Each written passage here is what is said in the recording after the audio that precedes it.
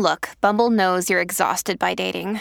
All the, must not take yourself too seriously, and 6'1" since that matters. And what do I even say other than, hey? Well, that's why they're introducing an all-new Bumble, with exciting features to make compatibility easier, starting the chat better, and dating safer. They've changed, so you don't have to. Download the new Bumble now.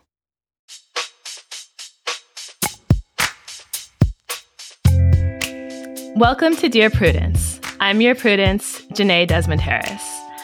Today, we'll be discussing letters from readers who are obsessing about their lackluster high school tennis careers, their awkward interactions with their crushes, and whether participation in Civil War reenactments is a dating deal breaker. Here to help me out is my guest, Damon Young. He's a writer, critic, and humorist, and a self-proclaimed professional Black person. He's the author of What Doesn't Kill You Makes You Blacker, and he hosts the podcast Stuck with Damon Young, where he and his guests talk about the headlines and tackle listener-submitted questions, much like we do here. Hey, Damon. Janae, should I call you Dear Prudence, Prudy, DP? Like, what should I call you here? My friends call me Prudy when they text me asking for advice. Okay. My mom says her name is Prudy Senior.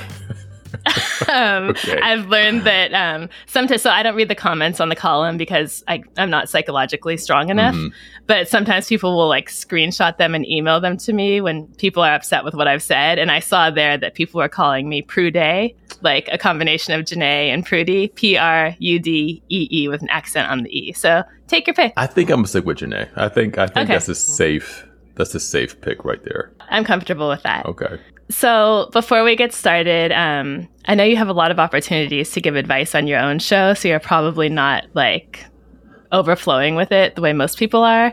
But I did want to give you an opportunity to just give the world one piece of unsolicited advice. Okay, the first piece of advice, the best piece of advice I have is the first piece of advice I remember hearing, and that's don't eat yellow snow, right? Okay. And is it a metaphor? well, it can be taken literally, where you're not supposed to eat snow that has been tampered with, but it's also a metaphor for life, where if something just doesn't feel right, if something just doesn't feel right in your gut, if something doesn't look right, it's okay not to partake. It's okay to back away. So I love that. Don't eat yellow snow is like a personal edict that you can take with you past the playground, past the snow, past the urinated snow. So if something is off-putting to you, yeah, you don't have to partake. no pressure to engage with it. That would solve so many people's problems. Yeah, I feel like, and you probably see this yourself, but like 90% of the calls and the questions I get are people who already know the answer, and they're just trying to justify choosing something else, or they're trying to justify a decision that they already want to make, like a brave decision, but a decision that they want to make and they need some backup. And like, this yellow snow is here. It clearly has pee on it. It's disgusting. But I know that it would be really hydrating. And, my other friends are doing it. And people have said they want me to eat it. So should I? No, you don't have to. I just saw a TikTok on yellow snow, and, it was really engaging and really informative. And there's a way to filter it so that it helps your kidneys. And like, no, just close TikTok, shut down your texts. Don't eat the yellow snow. You don't even have to confirm with your therapist. Nope. You can just pass. Okay, great advice. Damon and I will dive into your questions after a short break.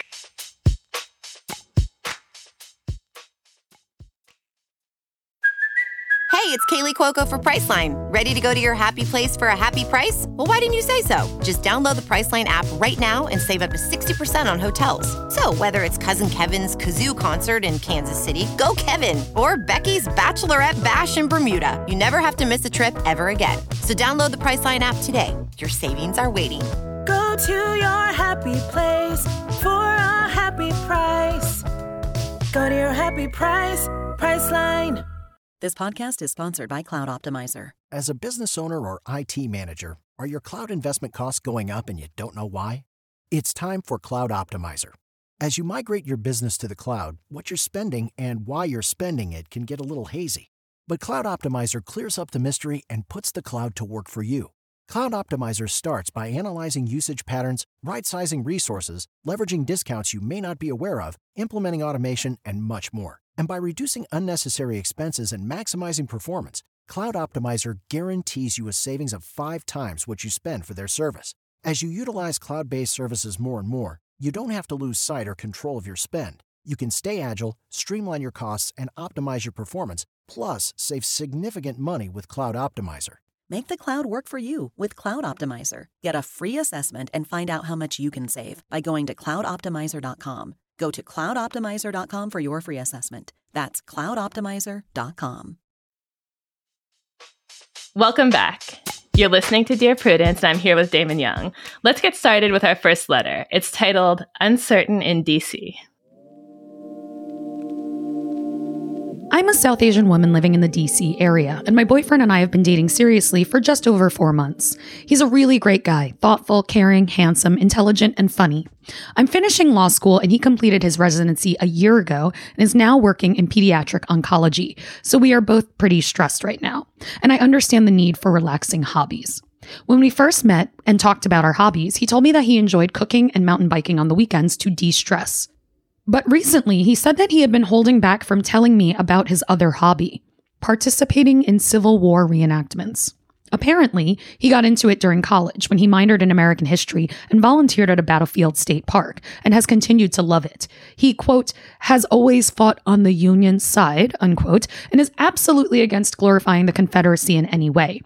While he doesn't participate in reenactments every weekend, he tries to go around once every month or so and also volunteers to help teach new reenactors. He apologized for not telling me sooner and said that many people viewed it as either something for racist guys who were obsessed with the good old South or thought it was like LARPing and were weirded out. So he hoped I could understand why he didn't tell me right away. And if I'm up for it, he'd love for me to see his next reenactment. I don't entirely know how to feel. I moved to the United States when I was 10 and lived on the West Coast, so I didn't exactly grow up knowing about this, but I really don't want to support something that some people view as glorifying the Confederacy. I've been reading a lot of conflicting opinions about these reenactments online as well, and I really don't know if it's something I'm okay with, or if him hiding a hobby from me for months is something that I should view as a red flag. How concerning is this situation? Should I view it as a warning sign about the future or as a nerdy hobby he was too embarrassed to tell me about right away? Please help. So unlike the letter writer, I have lived in the U.S. my whole life, but I also grew up on the West Coast. I also have a big blind spot when it comes to anything involving costumes, fantasy, all that stuff. Just my eyes start to glaze over. So I actually went and asked people on Twitter, which I'm moving away from using, but it's still my go-to, just for like some context as to how normal people feel about this. I'm going to share a couple of quotes. So this was like their general opinions about the reenactments without the note that he doesn't work for the Confederate side. Someone said, "To be honest, I assume they're racist because why do you want to play act at rooting for slavery? What is there to relitigate? Go dress up as a Marvel superhero and leave me alone." Someone else said, "They're nerds who are too sanctimonious and racist to just play Dungeons and Dragons or do cosplay like normal people do." Someone else said, "I'm definitely going to assume racism on the Confederate side until proven wrong. On the Union side, I can see it being a bit more of a bonding fun activity for a certain kind of history nerd." So I think my first impression after polling the world is that it's cool as long as he's on the Union side. What about you? So 6 or 7 years ago, my wife and a couple friends, we went on the Great Allegheny path, Great Allegheny Bike Trail, whatever. It's a bike path that's from Pittsburgh to Washington, D.C. for people unfamiliar with this part of the country. That is about a 4-hour drive. So, it's, I think, maybe a 150-mile long bike ride. We did half of it, right? And Pittsburgh is one of those places where, it's in Pennsylvania. And once you leave the city, it gets wider and wider and wider and wider. Okay. Because, a lot of urban spaces in the country are like that.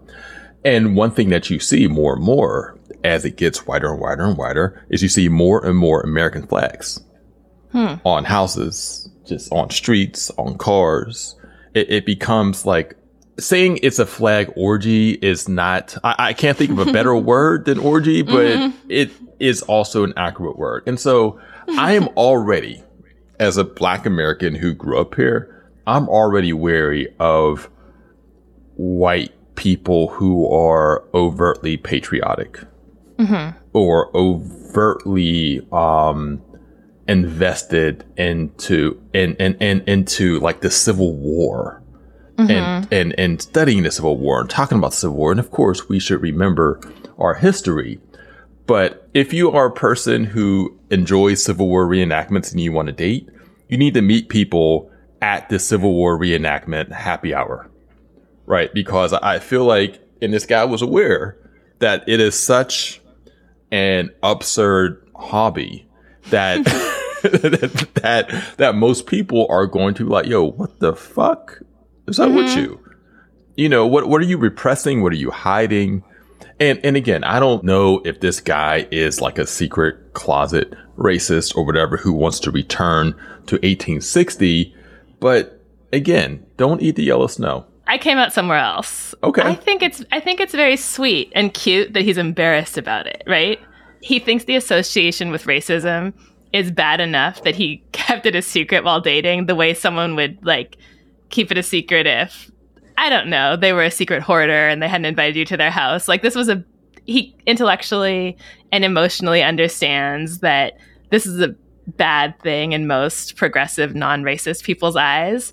And I find that thoughtful that he made it like that big announcement that you make after a while of dating where you really like the person and you want to explain yourself.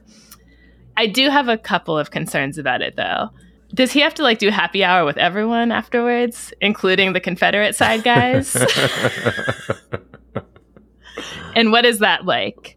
And what are the conversations like? And does he enjoy them? And again, so you have, you know, the Union side and you have the people who choose Confederate side, right? And so are you friends with the people who choose to be Confederate soldiers? Are these your homies? Are these your boys? Or right. whatever? And just looking forward to the way we have to when people are dating in their 20s and 30s. Are these people going to be at your wedding? You know? And are you going to have like 10 spots, like a whole table at your wedding for your husband's Confederate dress-up buddies? Yeah, you put them at the whites only part of the counter. Okay, and you construct a counter, too. You construct like a luncheon counter for them all to sit in while everyone else is sitting at tables. Wait, but they would actually love that so much.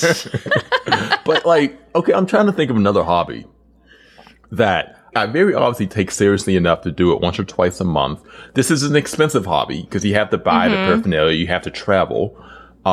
You know, I'm sure there's maybe some sort of membership, some sort of permits, you know, you have to get in order to have like fake weapons, you know, all this stuff. So I'm trying to think of another hobby that is embarrassing enough to you that takes this much effort that you would wait 3 or 4 months in a new relationship to reveal it. And if there's a good, and if any of those hobbies it's an actual like good reason for waiting that long to reveal it. She mentioned LARP, like, which I learned is live action role play, which I think is like, it has the nerd associations, but none of the race associations. I have no problem with that. Yeah. Would you? I could see if someone is a furry. Right. And I didn't want to go there, but that's exactly what popped in my head. I didn't want to be the one to say it. But again, I don't think creepy. that's like, that might be weird and awkward and whatever for people, but I don't think it's like, I don't think it has these like really destructive overtones. You know, there's nothing like, you know, implicit. But you mentioned 2 weekends a month or whatever. That's a lot of time. And so taking the racism out of it, or the potential racism, I do think one thing she should think about is you're both so busy. Did she say she's in law school? She's in law school. He's a pediatric oncologist. These are 2 extraordinarily busy people. I mean, I doubt they're even sleeping a lot. They probably barely have time to go grocery shopping. And he is using his precious free time to go do these role plays. So that to me would be something that you might want to feel out. Like, are you not going to see him for days and weeks at a time if you don't go down to Virginia, where I assume this is happening, and like sit on the sidelines and watch these battles and go to the happy hour with the Confederate guys? Is that the life you want? I mean, I'm trying. I really appreciate you trying to find some like sliver of like a silver lining in here, because I just. Oh, so you think she should block him, basically? I think that it's early enough in a relationship again, I think he's a doctor and she really likes him and he's really nice and he says he knows racism is bad. I think if you're asking these sorts of questions this early in a relationship, then that's a sign that maybe the relationship doesn't need to continue. I think that this is like my general edict going forward. I think more people need to break up. Right. Like whenever someone comes, like 9 times out of 10, when people come to me with like relationship related questions and they say that they've been together for a couple months, it's just, all right, break up. It's fine. So you're going to keep this woman from marrying this thoughtful doctor who does not like racism. I mean, I'm sure there are doctors out there who do not do Civil War reenactments that she could find. This is fair. Well, I think more research is warranted. So all the information we have about him is that he spends his weekends in this way for whatever reason. But letter writer, you're with him daily or weekly or however much you see each other when you have time. So I think you need to look at the full picture of his personality. Like, does he also do cop ride-alongs? Does he also follow racist YouTubers? Does he also have massive concerns about cancel culture and campus free speech? I think you can look at all the data and see whether this is something that's like part of a theme or whether it's something that's really like not lined up with the rest of his personality. Damon is like shaking his head and pursing his lips over here. I do agree with you. I think that at the very least, more research and extra vigilance is necessary. And I think it matters that, I think this was Asian American or Asian born woman, white man. And so, again, maybe this guy just has some unresolved weirdness about race in general. And again, I'm not saying that him being with her is a sign of that. But I think that when you take that he's spending all of this time, the little bit of free time that he has to reenact this terrible, horrible event, right? Where hundreds of thousands of people died. Again, I think that if it's not a red flag, then it's at least a burnt orange flag. Okay. Well, as I always say, put a note in his file. Like, put a note in his HR file, and it's a big one. And definitely, absolutely consider it at the annual review, but consider it in the context of all the other data, too. Okay. Is that fair? I think so. Okay, you want her to break up with No, him. I mean, I realize that I am extreme. That I'm an extremist in that regard. So I will fall back. And well, it's easy to say you're already. I try not to be like this because you're already married, and it's easy to say to everyone else, "Oh, break up." Oh, everyone. I mean, people want to find their person. You already have yours, and so you can't just sit there and be like, "Don't date anyone," because she may want to have a partner. Don't date anyone. I said, "Don't date." You said, "Don't date a Confederate." Don't date Confederate soldiers in 2023. That's a very low bar. Okay, right? It's fair. Point taken. Anyway. Okay, our next question is titled, Finger Guns at Dawn. I'm an avid potholer and a member of a local club, and last year the perfect woman joined, and I fell madly into a crush on her. She's athletic, funny, pretty, and seemed to like me, so I asked her out, and she said no. Turns out she's a lesbian, which is not a problem, but my reaction to the news was, I gave her double finger guns, winked, and said, I can see the appeal.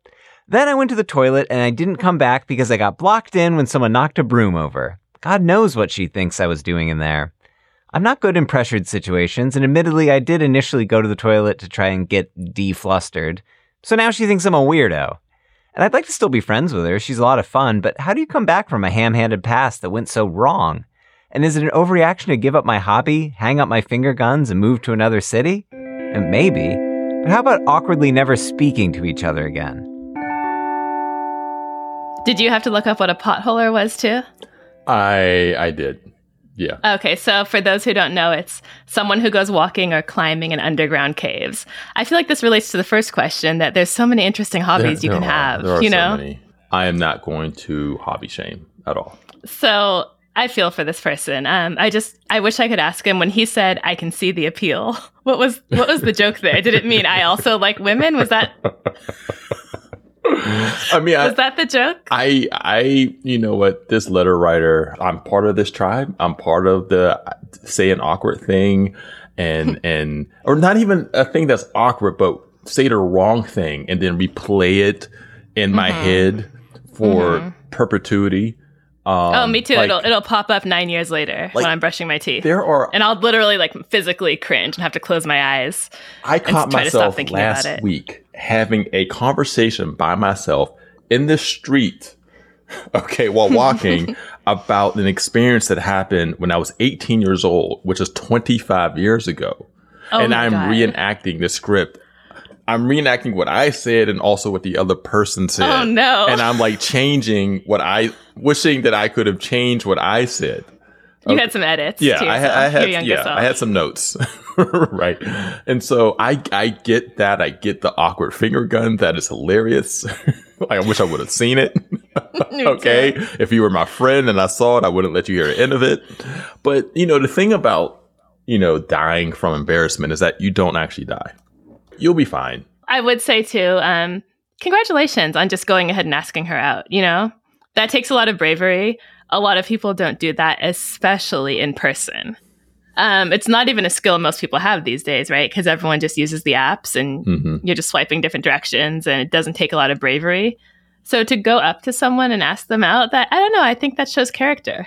I agree.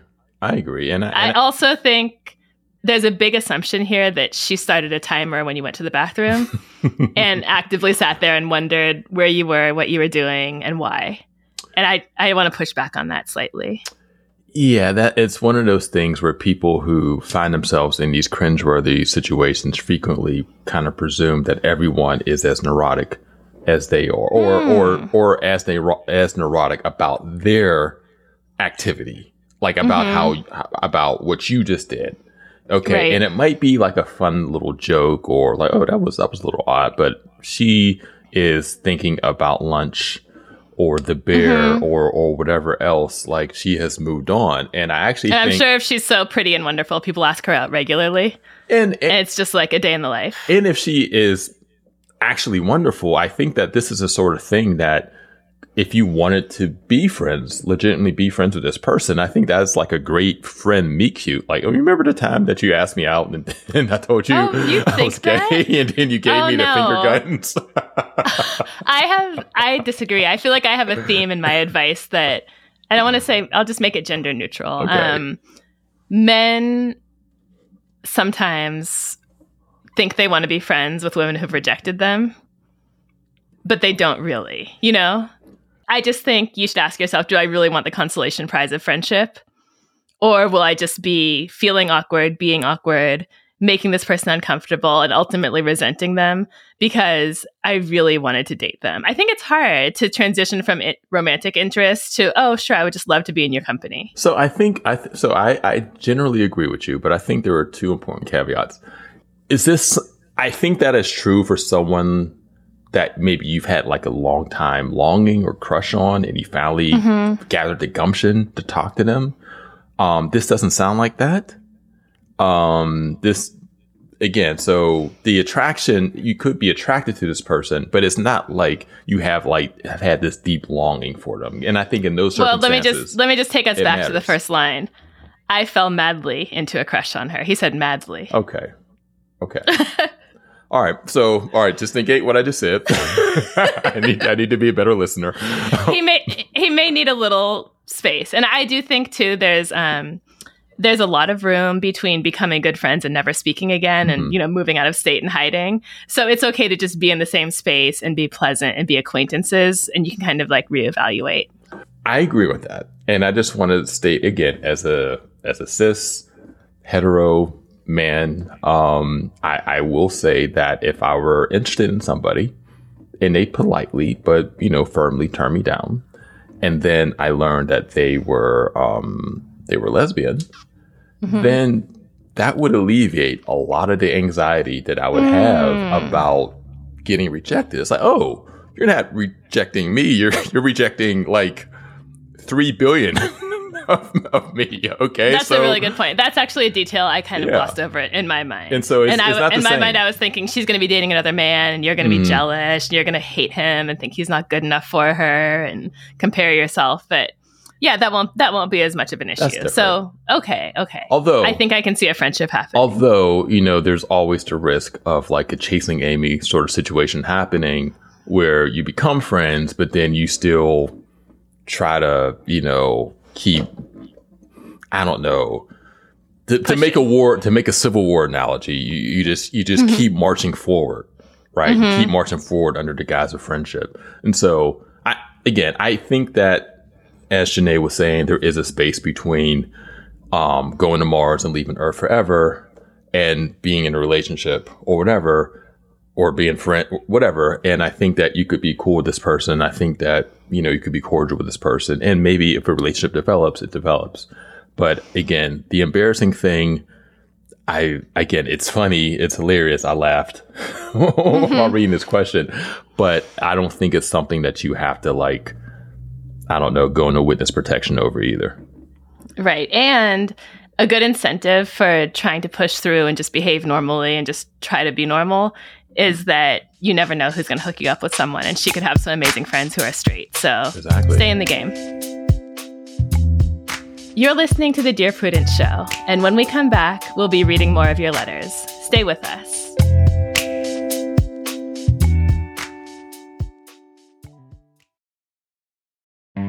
On Death, Sex, and Money, we feature interviews with you, our community of listeners, getting honest about uncomfortable things.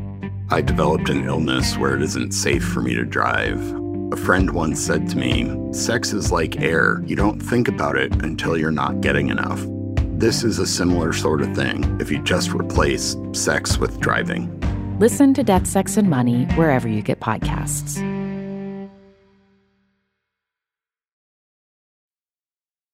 Can't get enough Dear Prudence? Then you should definitely join Slate Plus, Slate's membership program.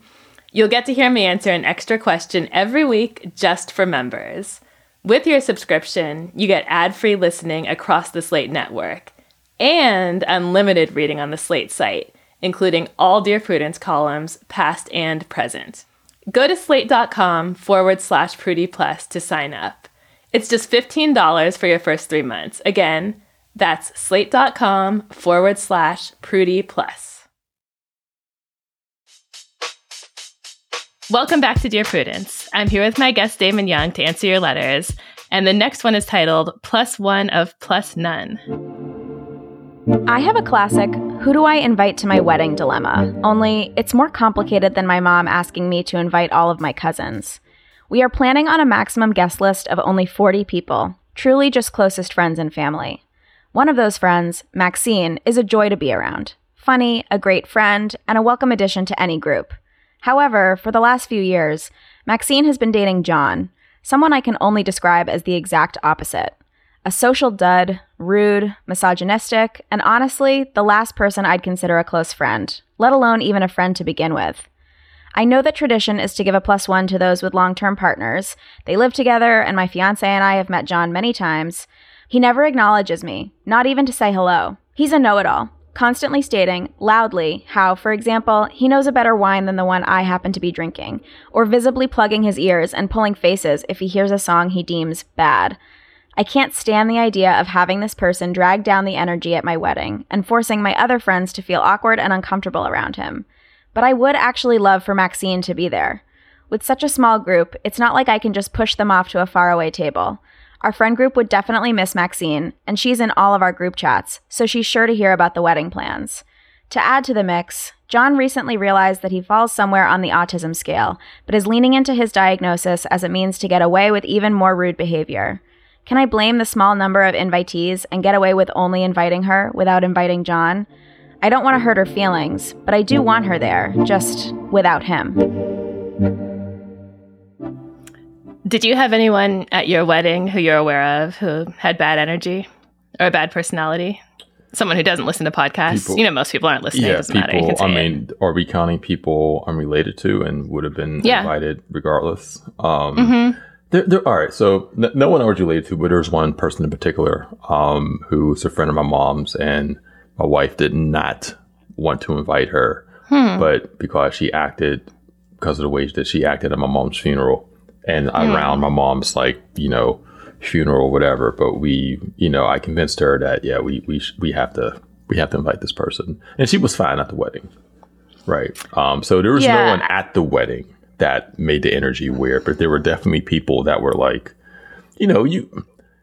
you're making that list, right? And you got to make some hard cuts sometimes. And any reason for someone to be cut, it's like, well, you're not, like, if you're not a close friend or family, and it's like, well, okay, I remember, that weird face you made at the cookout 7 years ago, and it doesn't seem like a lot, but it's enough not to make the cut here.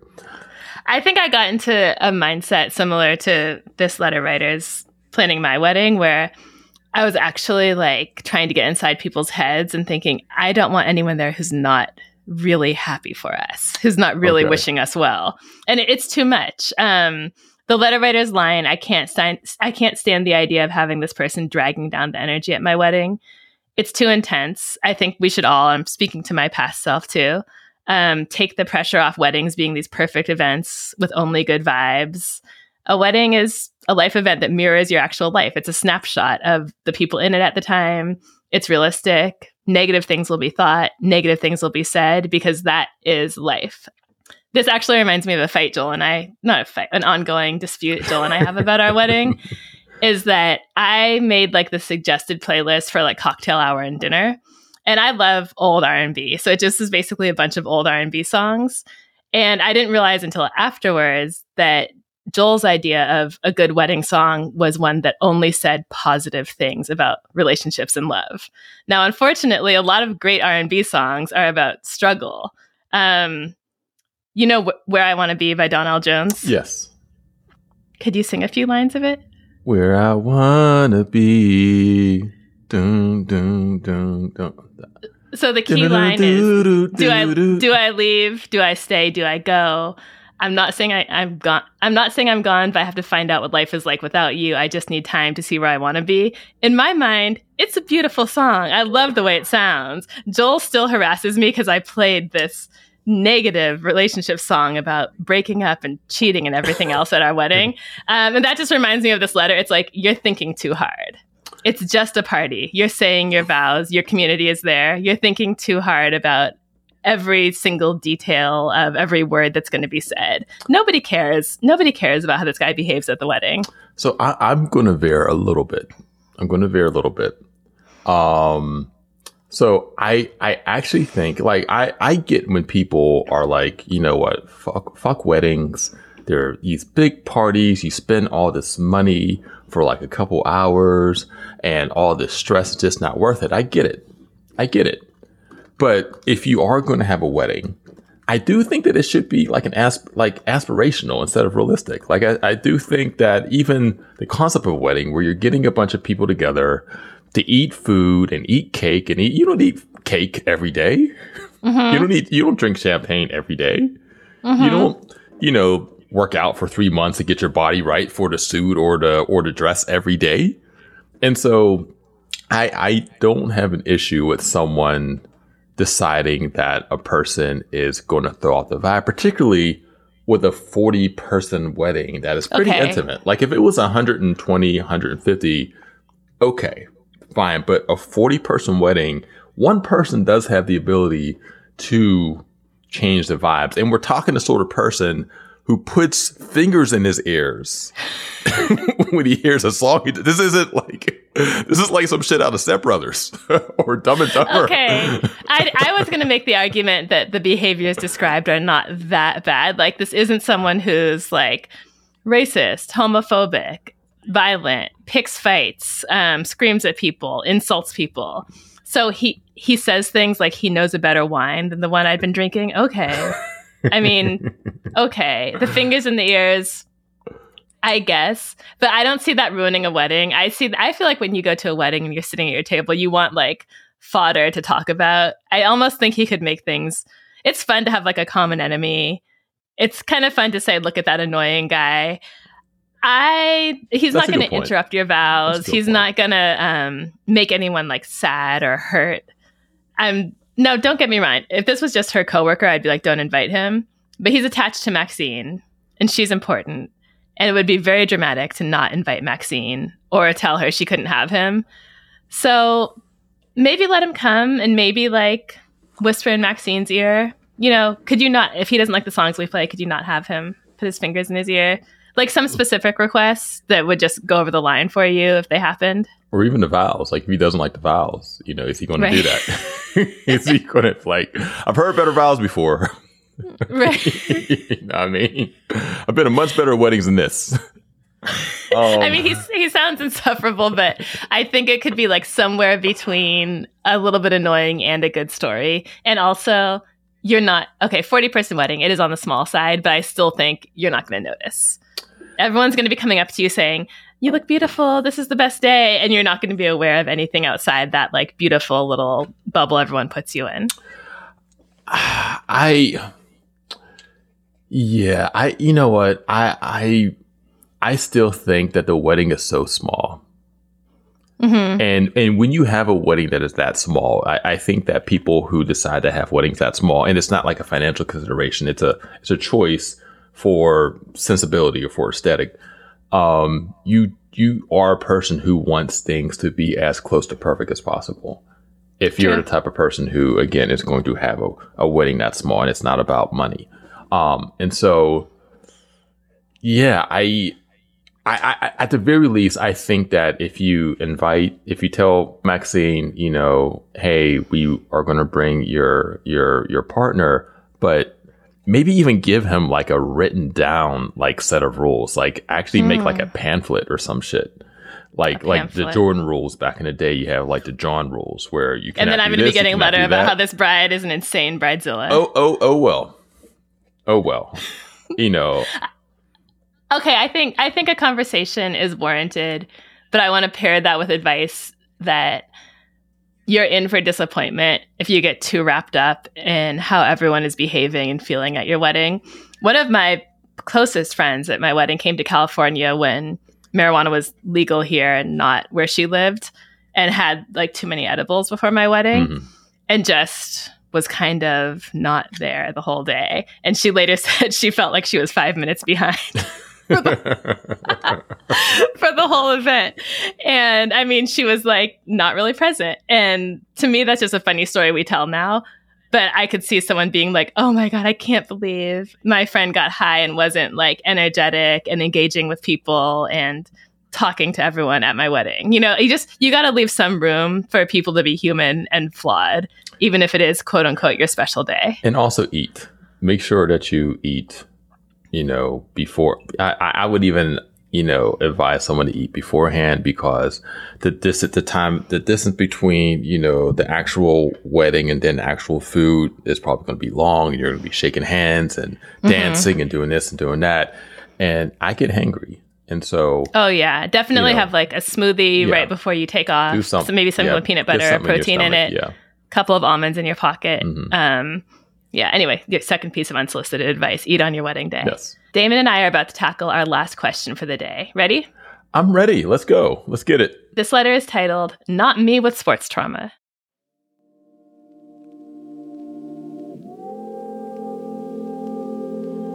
I have an embarrassing problem. I'm 35 and spending too much time thinking about high school tennis. My super close cousin and I both played tennis as kids. She was very into it, if not the star player. I reluctantly signed up because our whole clique was on the team, my parents asked me to do an extracurricular, and there were no tryouts. I wasn't an athletic kid, didn't take the recommended or expensive outside lessons, and generally rode along while sucking. The coach wasn't shy about her dislike of me or her opinion that I brought down the team, although she had no problem taking on my parents as the most enthusiastic volunteers. The arrangement was fine, but it wasn't my favorite thing, and I have some surprisingly salty memories of my cousin ditching me at matches to hobnob with the better players. Who cares? We all have a mixed bag of Warped Tour era experiences. The problem? My cousin just took a school coaching job, and this is all we talk about.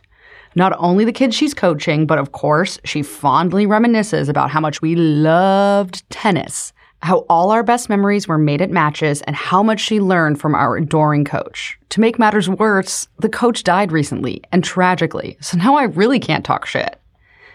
My cousin wants me to come to her team's games and know every piece of drama between the players.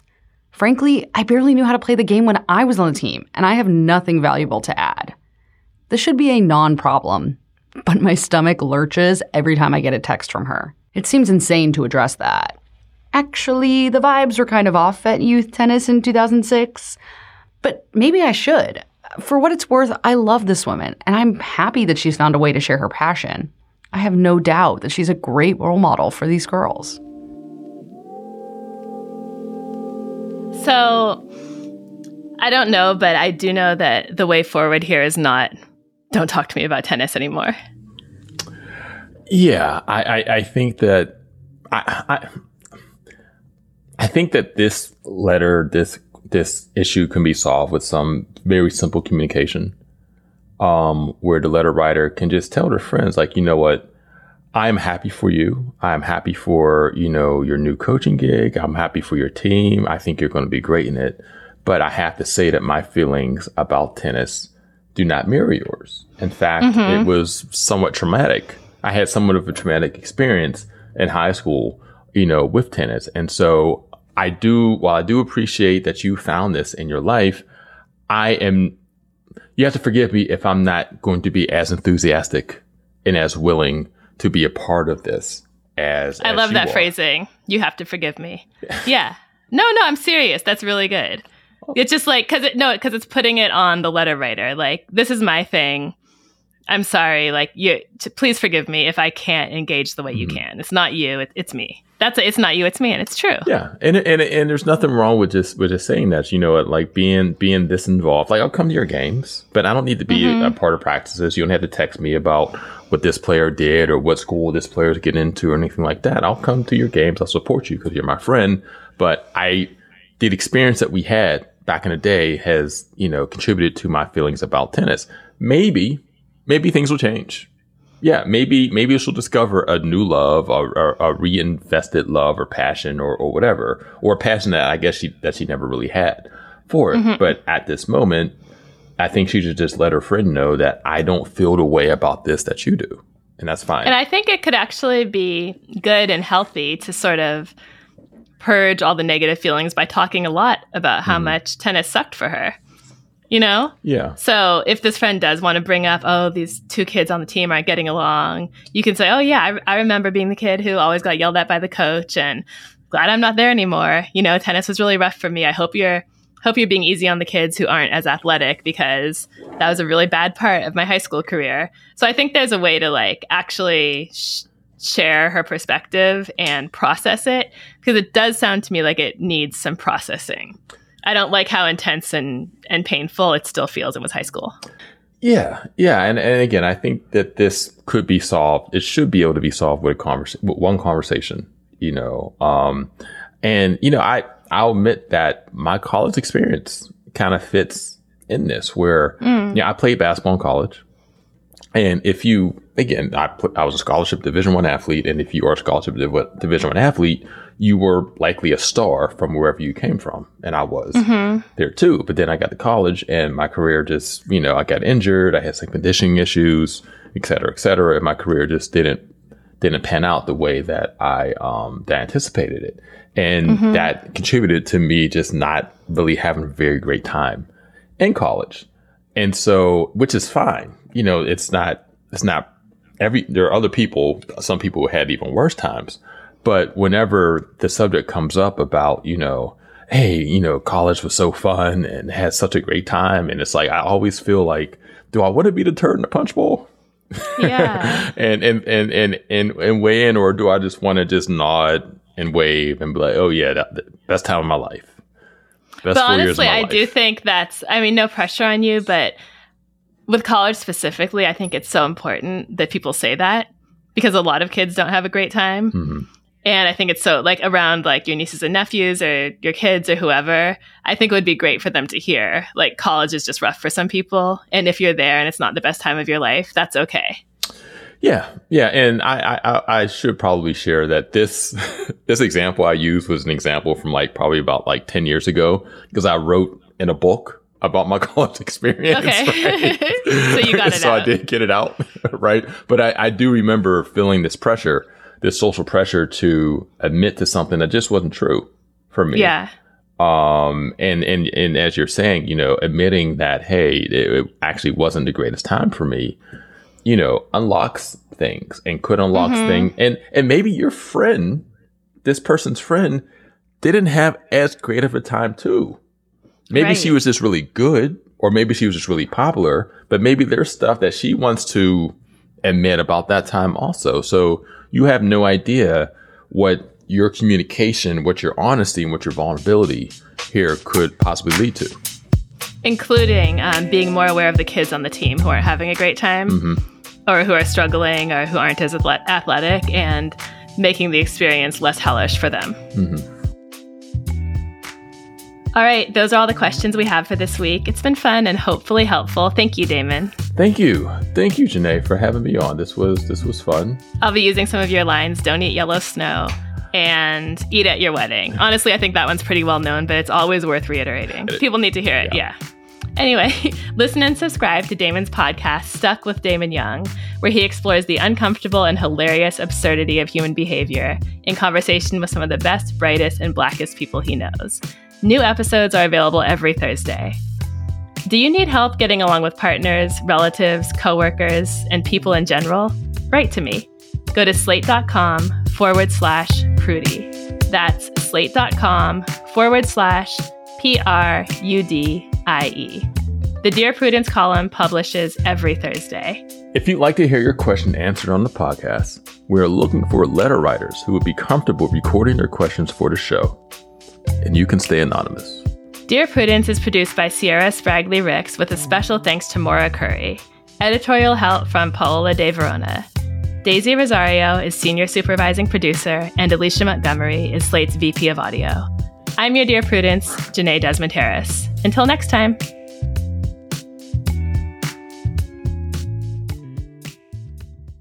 Our family has grown. Welcome to the world, Hannah baby.